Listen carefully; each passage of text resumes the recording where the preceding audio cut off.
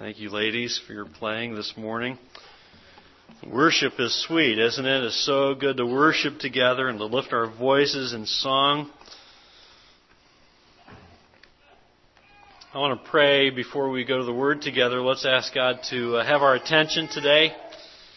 Speak to us and teach us from His Word. Let's pray. Father in heaven, we thank You for this opportunity that we have to gather, the fellowship, to worship, to lift our voices in praise, because You are completely worthy. We're so thankful for the love demonstrated through Jesus Christ. The love that we can enjoy because of Christ. The fellowship that we can enjoy because of Christ. The fellowship not only with one another, but with You. Fellowship with God and fellowship with Christ because of what Christ has done for us on the cross. And so, Lord, as we come together this morning, I pray that You would soften our hearts to the truth of the gospel. That You would direct our thoughts today, direct our attention to Your Word, and help us to learn and be challenged, and then to grow in Christ's likeness and faithfulness to You and Your Word. Lord, I pray that You would use these feeble lips to share Your truth today. And Lord, I pray that You would allow the things that come from this mouth that are unprofitable and unhelpful to be forgotten very quickly. But Lord, I pray that Your Word would not be forgotten, that Your truth would remain in our hearts and strengthen us in our walk with You. And so, Lord, we come to You and we pray, asking for Your wisdom and Your guidance and Your strength through the work of the Holy Spirit in our hearts today. In Jesus' name we pray. Amen. Take your copy of the Scriptures, would you, and turn with me to the book of Colossians, chapter 1. Colossians, chapter 1. In our last study in Colossians, we saw how Paul was praying for the Colossian believers.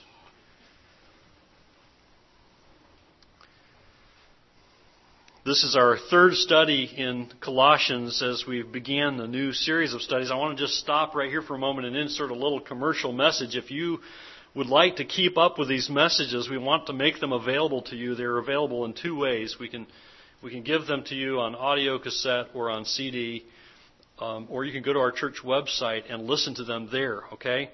And I think it'd be profitable for you to follow along. If you miss a Sunday, I want you to try to catch up and stay with us. If you'll say something to me or one of the guys in the sound room, Kevin's back there this morning, Taylor, my other son, of tall stature, is back there from time to time.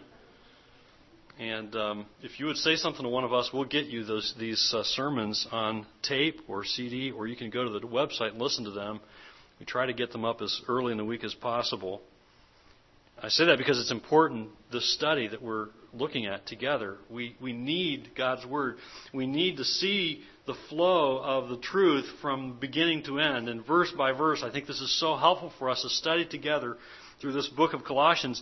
And as we studied last time in Colossians, we saw how Paul was praying for the Colossian believers. And I think it was greatly helpful. It was very helpful to me, and I hope it was helpful to you as we talked about how to pray for one another. And we learned from Paul's praying for the Colossian believers how we ought to be praying for ourselves and how we ought to be praying for one another. And after Paul explained to the church how he had been praying for them, he went on to remind them how it was the answers to his requests could be fulfilled. And we're going to look at that this morning. How was it that they could be strengthened with all power according to His glorious might, as we noted in verse 11 last time? How is it that Jesus could have glorious might? How is it that Jesus, this man from Galilee we speak of, how is it He could be glorious in might? The Gnostics, I say that because the Gnostics that the believers in Colossae were dealing with, by their beliefs and teaching, were calling into question the truth about Christ. Now that has not changed. In the culture in which we live, the truth about Christ is constantly being assaulted. And it was true then. It's true today. The Gnostics were challenging the truth that Jesus was God incarnate, God in human flesh. They believed that the Spirit was good. They believed that the Spirit was holy. But they believed that anything material, including human flesh, was was bad. Spirit good, flesh bad. Material things bad. So they contended that Christ could not have come as a man in human flesh. He had to be, and this was their explanation. Well, okay, we'll contend that Jesus is God, but He's not God in human flesh. He's a spirit, a ghost. Which, had that been true, would be disastrous for your faith and mine. Okay? It was not true. Their argument was that Jesus could not have had a body of human flesh because that would have put Him in contact with matter. Had He been God in human flesh, had He created the universe, He had created the universe, He would have touched matter. Okay? And that would have soiled Him. That would have caused great corruption on Him. So they said, no, that Christ could not have been one who came in human flesh. That was one of the major things that the Colossian church was dealing with in their time. Warren Wiersbe says that the results of these false teachings were tragic, including extreme asceticism on the one hand and unbridled sin on the other. After all, if your body is sinful, you either try to enslave it or you enjoy it. You go over the top. What we find in our text today, specifically verses 15 through 20 in chapter 1, is a wonderful explanation by Paul about why Jesus is glorious in might. This is all about why Christ is sufficient for everyone to turn to for saving faith. How is it Christ is capable? How is it Christ is glorious in might? Paul gives the answers in these verses 15 through 20. And the way Paul does this is to give us a beautiful landscape of the supremacy of Christ. Christ is sufficient because He is supreme. And these passages, these verses here in verses 15 through 20 are like stepping back to look at a beautiful landscape. Have you ever done that? You all have, right? Last summer, our family went camping in the Upper Peninsula for a week. And we didn't camp at the Porcupine Mountains, but we took a day trip to the Porcupine Mountains. And we got there, and there's this road that drove straight up this monstrous hill. Brand new, blacktop road in the middle of the state park there at the Porcupine Mountains. And we drove and drove and drove and drove. Have you ever been there? Straight up this hill. We get to the top, and there's this parking area and picnic benches. And we were hungry, so we broke out our lunch. And we ate, and we fought the flies. The flies were nasty that day. I'd never seen anything like them. What are those things? They weren't normal flies. They were on steroids or something, That's a rabbit trail. Anyway, we enjoyed our lunch, like this.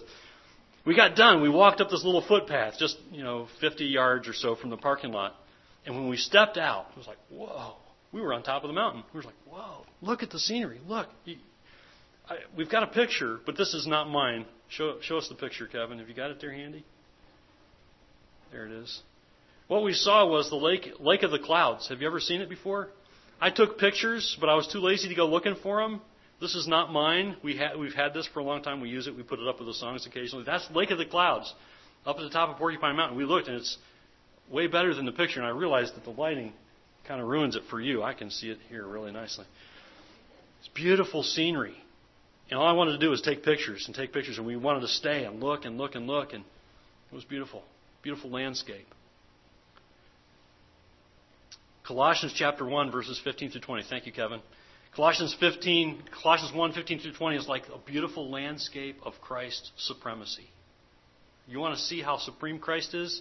Come back to Colossians 1, 15 through 20 again and again and again.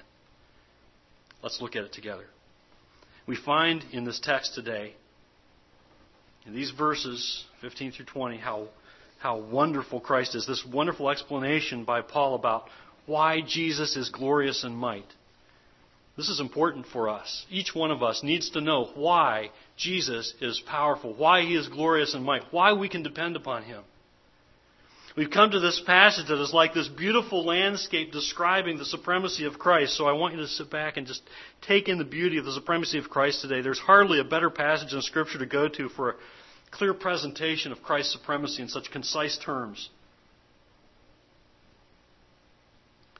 This is a very important topic for us all, because if we can grasp and understand how supreme Christ is over all things, how sufficient He is to meet all of our needs, how sufficient He is for all of life, for all of godliness, then I think we'll have no need to be drawn to any other source.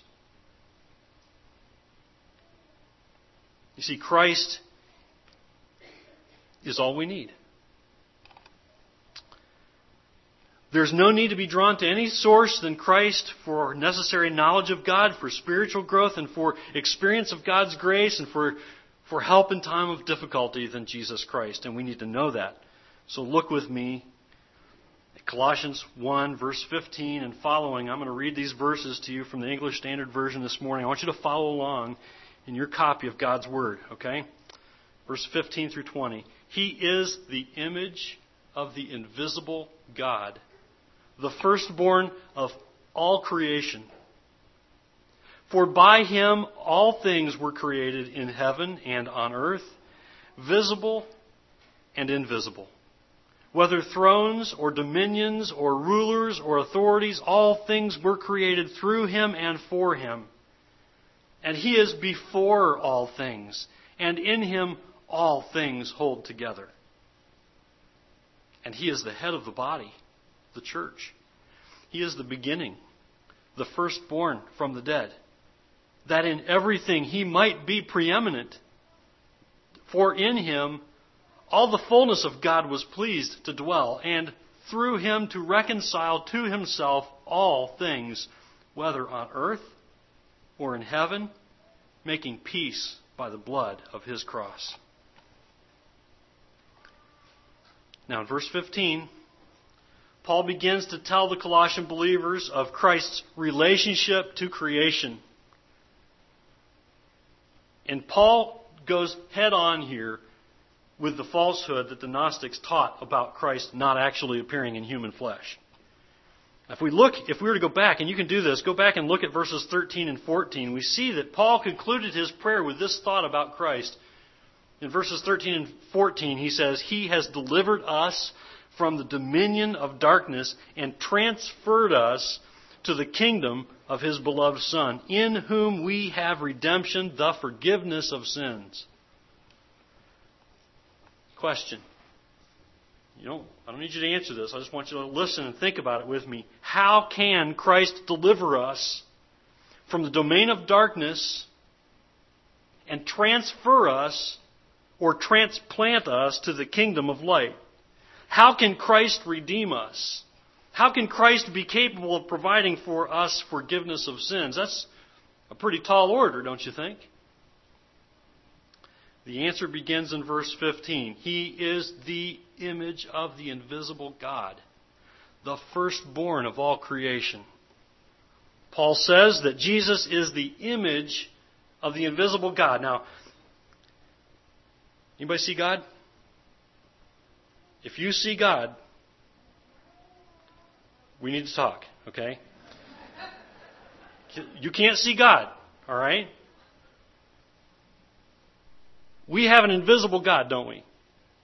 All right? Paul says that Jesus is the image of the invisible God. Our God is invisible, yet as Romans 1:20 indicates, the whole world ought to be aware of God's existence. I'll go one further. The whole world is aware of God's existence.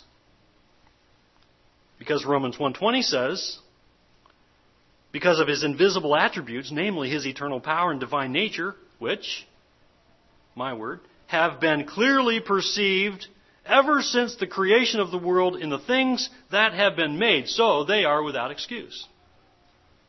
God's divine nature is still obvious to us, isn't it? All you have to do is look out the window. And you say, yeah, it's obvious that there's a God. All right? It's still obvious to us throughout creation, but in Jesus, God chose to reveal Himself more fully. God chose to reveal Himself more fully through Jesus Christ. And I want you to note that this does not mean that He is merely like God. He is not a representation of God in the fact that He is not God. It's not like He's like God. It's not like He is similar to God. Okay, here's something like God. Take a look at Jesus. No. Hebrews 1:3 says of Christ that He is the radiance of the glory of God and the exact imprint of His nature. Christ is God in human flesh, and it's because Christ is God's revelation of Himself to mankind that He is, as verse 15 continues, firstborn of all creation.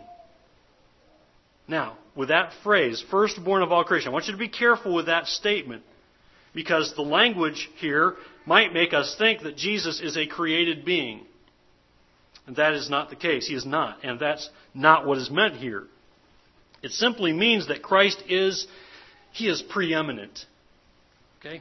Christ is preeminent. He is over all. And verse 16 and 17 confirm this truth. Look at them again. Verse 16, for by Him all things were created. Which things? All things. Including in heaven and on earth. Anything else? Well, as a matter of fact, yes. Things visible and invisible. Anything else? Yep. All things, whether thrones or dominions or rulers or authorities, all things were created through Him and for Him, and He is before all things. Oh, and this too. And in Him all things hold together. Jesus Christ is supreme because He is the Creator, and as Creator, He is not something like God. He is God. He is not in any way less than God. He is God. And not only is Christ Creator, verse 17 says that Christ sustains all things. He is Lord over all creation.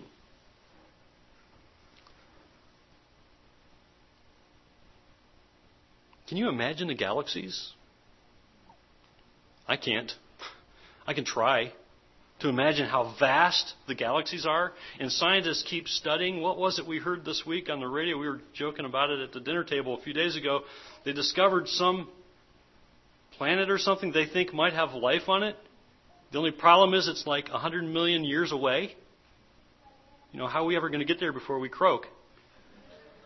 You know? Think about it. He's Lord over creation. That too. Whatever that was they discovered. That too. All of it. Again, in Hebrews 1:3 it says of Christ that He upholds the universe by the word of His power. The problem through the ages has been and remains today, as Ligon Duncan notes, that today, he says, there are many people who belong to denominations of Christian churches that do not believe that Jesus is divine. And that gives me just a chill to think about it. Because there are churches that don't believe what we're talking about today. They believe, he says, that Jesus was a good man. They believe that He had wise sayings. They believe that He had things that He taught that could help us in our daily living. But they do not believe that He is divine. As far as the Apostle Paul is concerned, if Jesus is not divine, we are undone.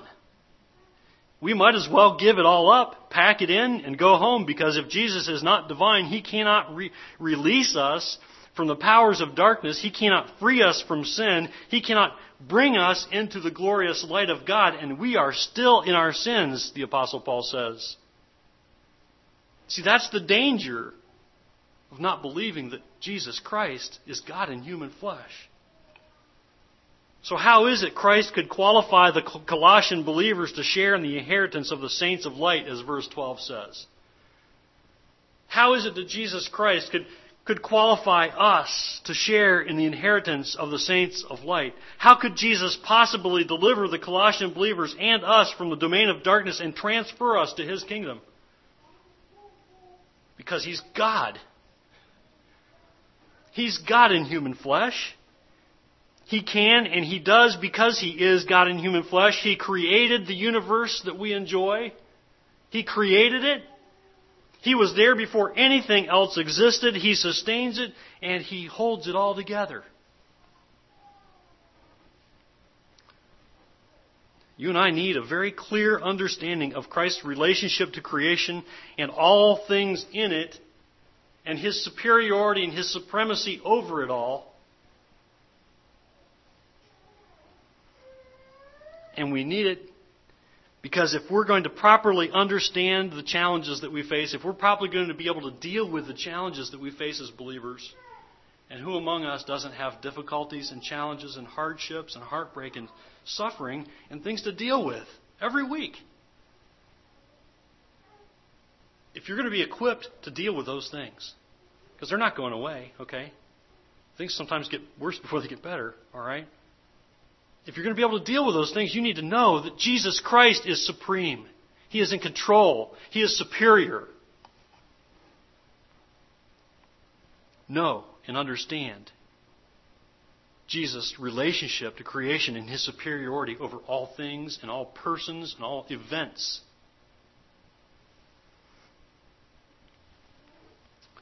Next, Paul points to Christ's relationship to the church. I want you to look at verse 18 again. And He is the head of the body, the church. He is the beginning, the firstborn from the dead, that in everything He might be preeminent. Now, Paul states that not only is Christ supreme over creation, He's supreme over the church as well. Now, an important outworking of this truth is that since Christ is the head of the body, that the body is the church, okay? Scripture often refers to the body of Christ, meaning the church, meaning the collective people of Christ. An important outworking of this truth is that since Christ is the head of the body of the church, He is the church's and the believer's first and final authority. We need to know that today. Because there will be people who come along and point you to books and some preachers and churches and religions that say, oh no, you need faith plus something else. You need the Bible and this other belief and this other practice. But you need to know and understand that an important truth about Jesus Christ being head of the church is that He is our first and final authority for all of life, for all of practice. It is critically important that we understand that because there is no authority for the church and the believer other than Christ. No one can come along and tell you to live in any other way than what God's Word teaches. Not me, not your neighbor sitting next to you, no one else, no church you go to is allowed by God to tell you to live in some other way than what Jesus Christ and God's Word tells you to live. See, anyone who comes along and makes him or herself head over the church is not working by God's appointment. You are a child of God because of Jesus Christ. If you have given your life to Christ, if you have confessed your sin and accepted Jesus Christ as Lord and Savior, you're a child of God because of Jesus Christ and His finished work on the cross, not for anything you've done, not by keeping anybody's list of do's and don'ts, but by accepting Jesus Christ as Lord and Savior and confessing that you are a sinner. You gain spiritual wisdom, which Paul prayed the Colossian believers would be filled with in verse 9 because of the work of Christ. It is the work of the Holy Spirit in you that allows you to gain and understand a spiritual wisdom that helps you to live Christ-like life. You may have teachers. I may teach you the things of Scripture, but it is because of Christ as head of the body, the church, the source of all wisdom, that you gain spiritual wisdom and understanding. It's not because of me. It's because of the Holy Spirit. Should God choose to use any of the words that I have for you, I want God's words to be glorified coming from this mouth. I want God to be glorified. Should God choose to bless anything coming from my mouth, I want Him to have the glory. And that ought to be true of all of us as we share the gospel of Jesus Christ with our loved ones. It ought to be so that God would get the glory.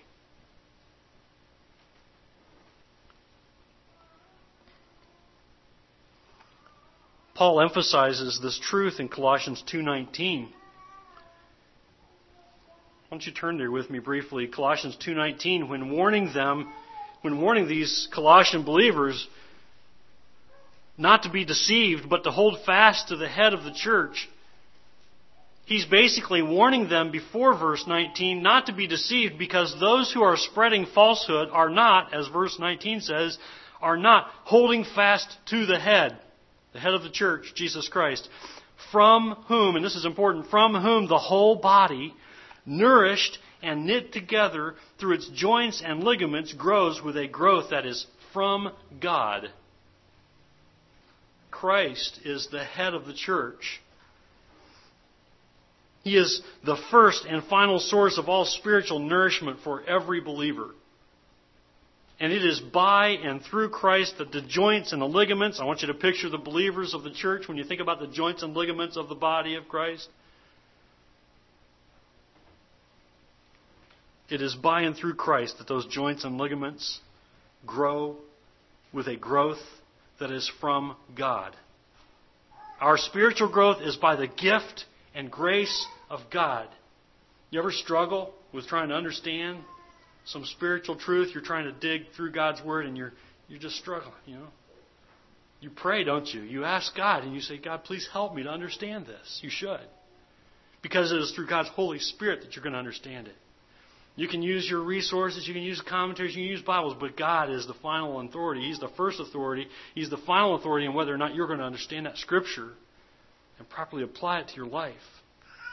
And it's by God's grace and as a gift of God that we have spiritual growth. There's nothing that we've done. Certainly, there's some effort that ought to come out of us, right? There ought to be some effort that we expel in trying to be Christ-like and learning from God's Word, but it is a gift of God. It's God's grace that we understand, and we're enlightened by the Holy Spirit. It's because of Jesus Christ, the head of the church, the head of the body. And it's only possible because, as Paul says, Christ is the beginning, meaning He is the founder of new life. Hebrews 2:10 says Christ is the founder of our salvation. And Hebrews 12:2 says Christ is the founder and perfecter of our faith. He's the founder of our new life. Now the church, Christ's followers, also have the future promise of the resurrection that is only possible because of and through Christ's resurrection, the head of the church. That's what Paul means in verse 18 when he says that Christ is firstborn from the dead. Because on the third day Christ was raised from the dead, we also, as followers of Christ, have the hope and promise of being raised from the dead also.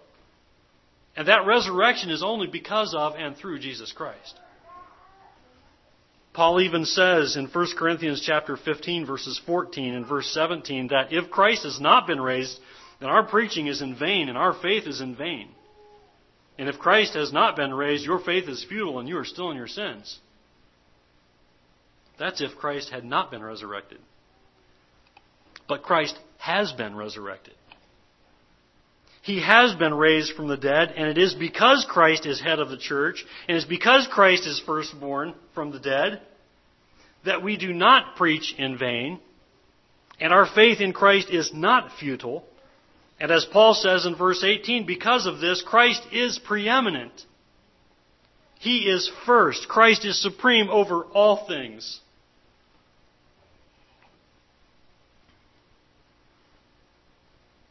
Now, moving into verse 19, Paul indicates Christ's relationship to God. He says of Christ, verse 19, for in Him all the fullness of God was pleased to dwell. Now, how is God pleased to have His fullness dwell in Christ? It's kind of a challenging statement. Christ is fully God, right? He is. Christ was not made God by God. He is God. He was and is fully God, as Colossians 2:9 states, for in Him the whole fullness of deity dwells bodily. But how is it that God's pleasure is in Christ demonstrating the fullness of God? I think the answer is seen in what follows in verse 20. It says, look at verse 20, and through Him to reconcile to Himself all things, whether on earth or in heaven, making peace by the blood of His cross. God's pleasure is in being glorified by Jesus' demonstration of God's love for mankind. You see, Jesus was a bodily demonstration of God's love for mankind.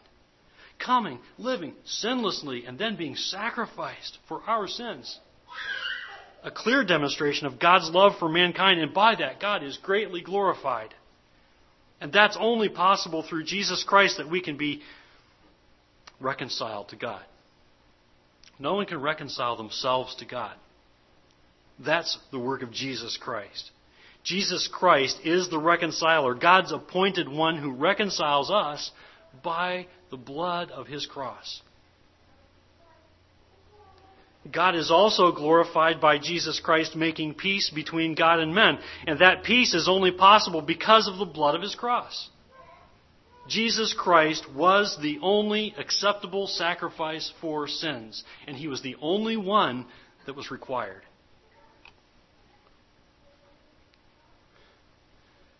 This is the supremacy of Christ. This is the supremacy of Christ over and above all things. Jesus Christ, first over all things, supreme over everything. You see it? It's beautiful, isn't it? Jesus Christ, supreme over everything. Understand with me, would you? That Jesus Christ, being supreme over everything, He ought to have first place in our lives, in our hearts. Yes? Jesus Christ ought to have first place in our hearts. And if He does, it will show in the way we live, won't it? He'll have first place in our lives. We can say, I have Christ in my life, and I've trusted my life to Christ, and I've confessed my sin, and I have Jesus as my Savior. You can say that and live another way, can't you? If Jesus Christ is truly supreme, He ought to be supreme in your life too. He ought to be supreme in the way that you live day by day.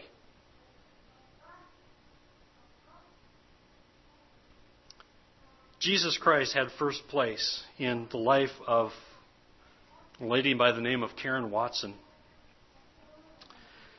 Karen Watson wrote her own epitaph. She was a Southern Baptist missionary to Iraq, and she was killed by unknown assailants on March 15th in 2004. Karen wrote a letter and left it behind in an envelope that said, "Open in case of death." It said, in part, "Dear Pastor Phil and Pastor Roger," she wrote back to her home church, "you should only be opening this in the event of my death. When God calls, there are no regrets. I tried to share my heart with you as much as possible, my heart for the nations. I wasn't called to a place. I was called to Him. To obey was my objective. To suffer was expected. His glory, my reward." She says it again. His glory, my reward. The missionary heart cares more than some think is wise, risks more than some think is safe, dreams more than some think is practical, expects more than some think is possible. I was called not to comfort or to success, but to obedience. There is no joy outside of knowing Jesus and serving Him. I love you too and my church family. In His care, Karen. And as Karen said, His glory, my reward. You can live like that because Jesus Christ is supreme. His glory, my reward. Pray with me. Father in heaven, our precious Heavenly Father, and we are so thankful for Jesus Christ. And we are so thankful for the blood of His cross. Father, thank you for showing us in your word how supreme and superior Christ is over all things. Because in Christ we have hope. Because in Christ we find great wisdom and great encouragement and great direction for our lives daily, because we do face uncertain days and we do face difficulties and hardships and trial, but we can face them because of Jesus Christ. And so, God, we thank you for the love of Christ, for the supremacy of Christ over all things, for Jesus Christ coming in human flesh, being born as a babe, living as a sinless man, and then taking the punishment for all of our sin, completely capable of doing so. The acceptable sacrifice, the final sacrifice for our sins. Father, we thank you for Jesus Christ. Help us to live with Jesus Christ in first place in our lives. In Jesus' name I pray. Amen.